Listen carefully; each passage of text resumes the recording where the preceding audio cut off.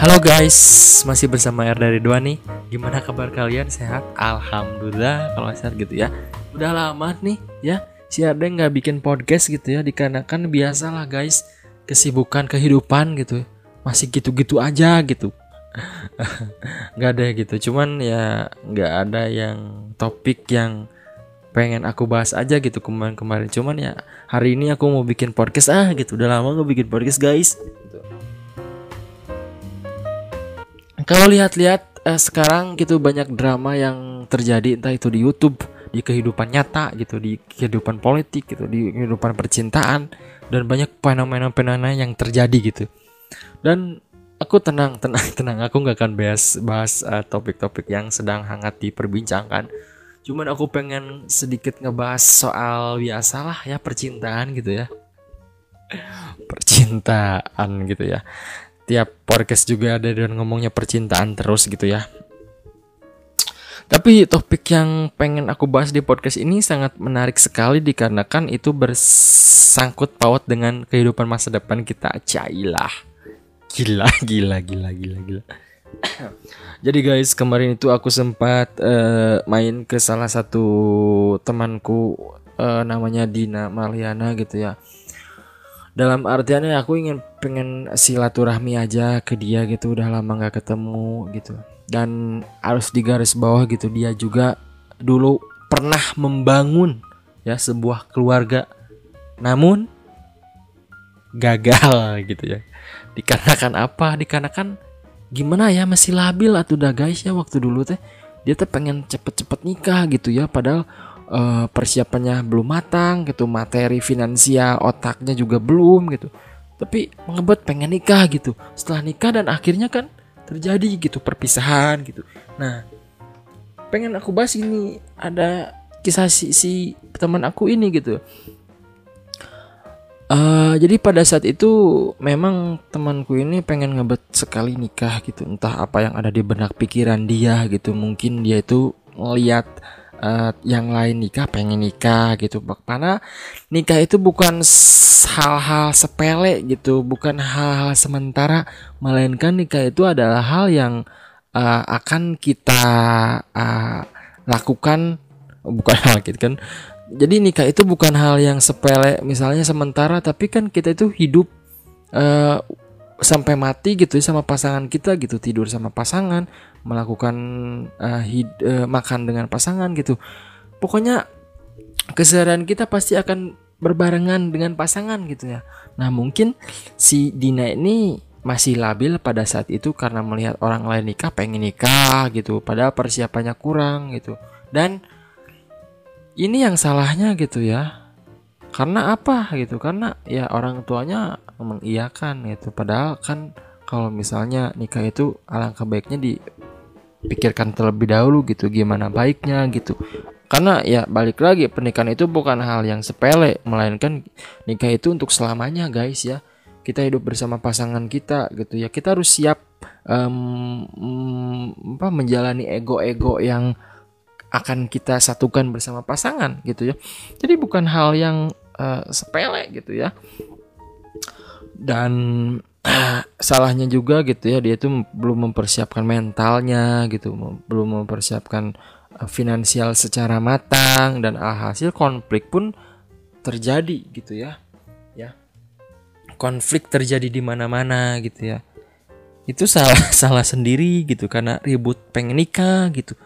Kalau menurut RD menyantai aja gitu ya. Toh balik lagi, jodoh itu udah ada yang ngatur, rezeki, kematian. Cuman tetap kalau kita nggak berusaha ya nggak akan ketemu gitu ya. Makanya gitu harus diberbarengi dengan usaha gitu. Namun ya kita harus dipikir secara matang kalau nikah itu gitu. Karena banyak hal pelajaran yang harus kita ambil gitu dari hubungan si Dena ini gitu ya.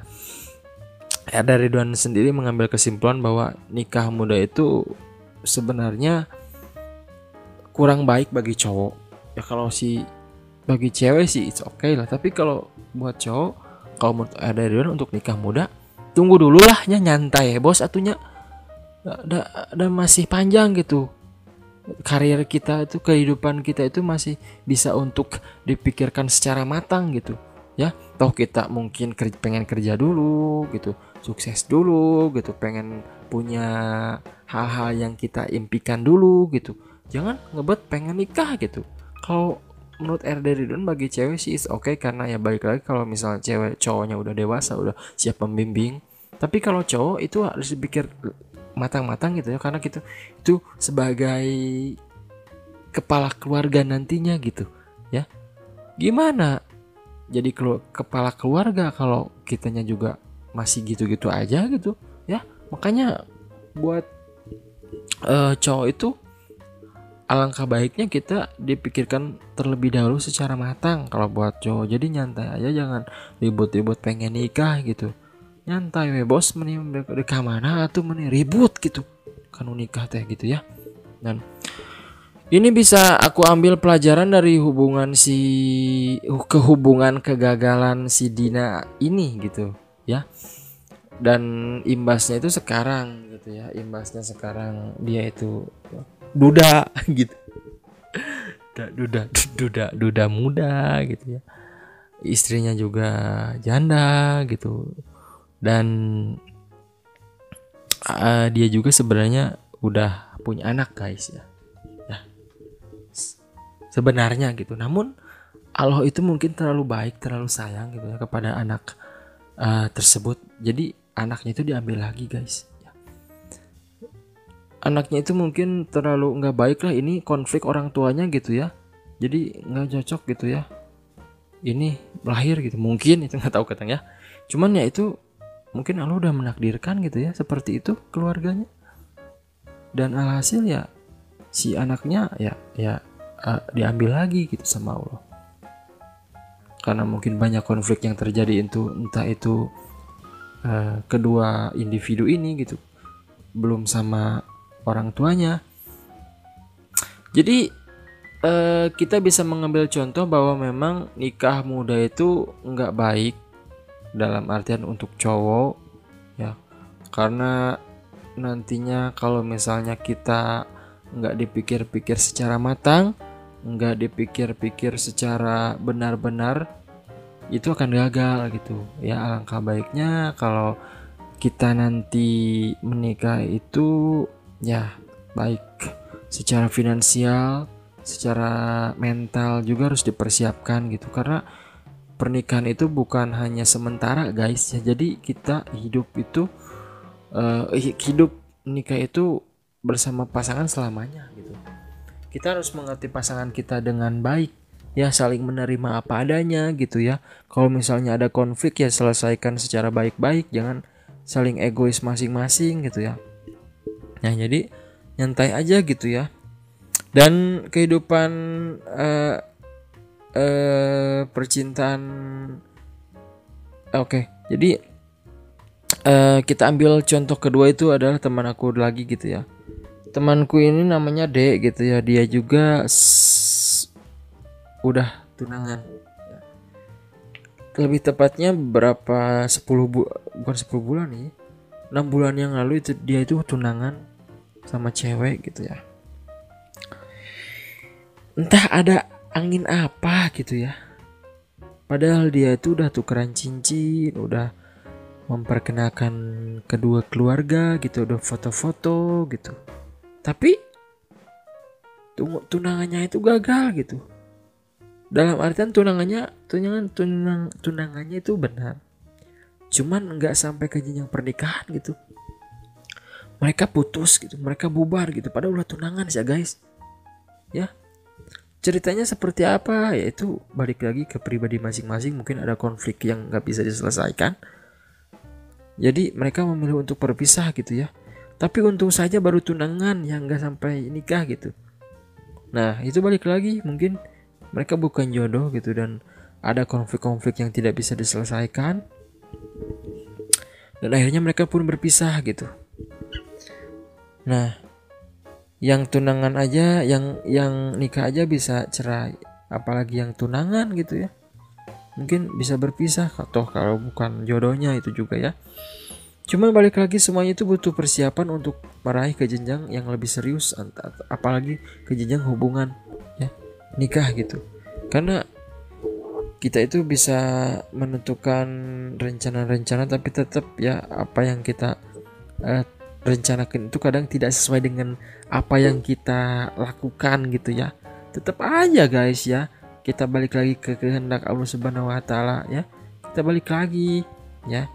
Intinya sih harus hal yang kita persiapkan itu dari segi mental harus baik, kemudian dari segi finansial itu harus baik,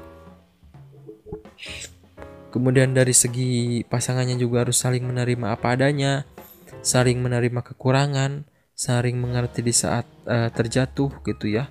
Karena ya kalau masing-masing belum menerima gitu, terus mau sampai kapan gitu memenangkan egois masing-masing. Nah, seperti itu guys ya. Sebenarnya sakit hati banget guys RD Ridwan tuh kenapa?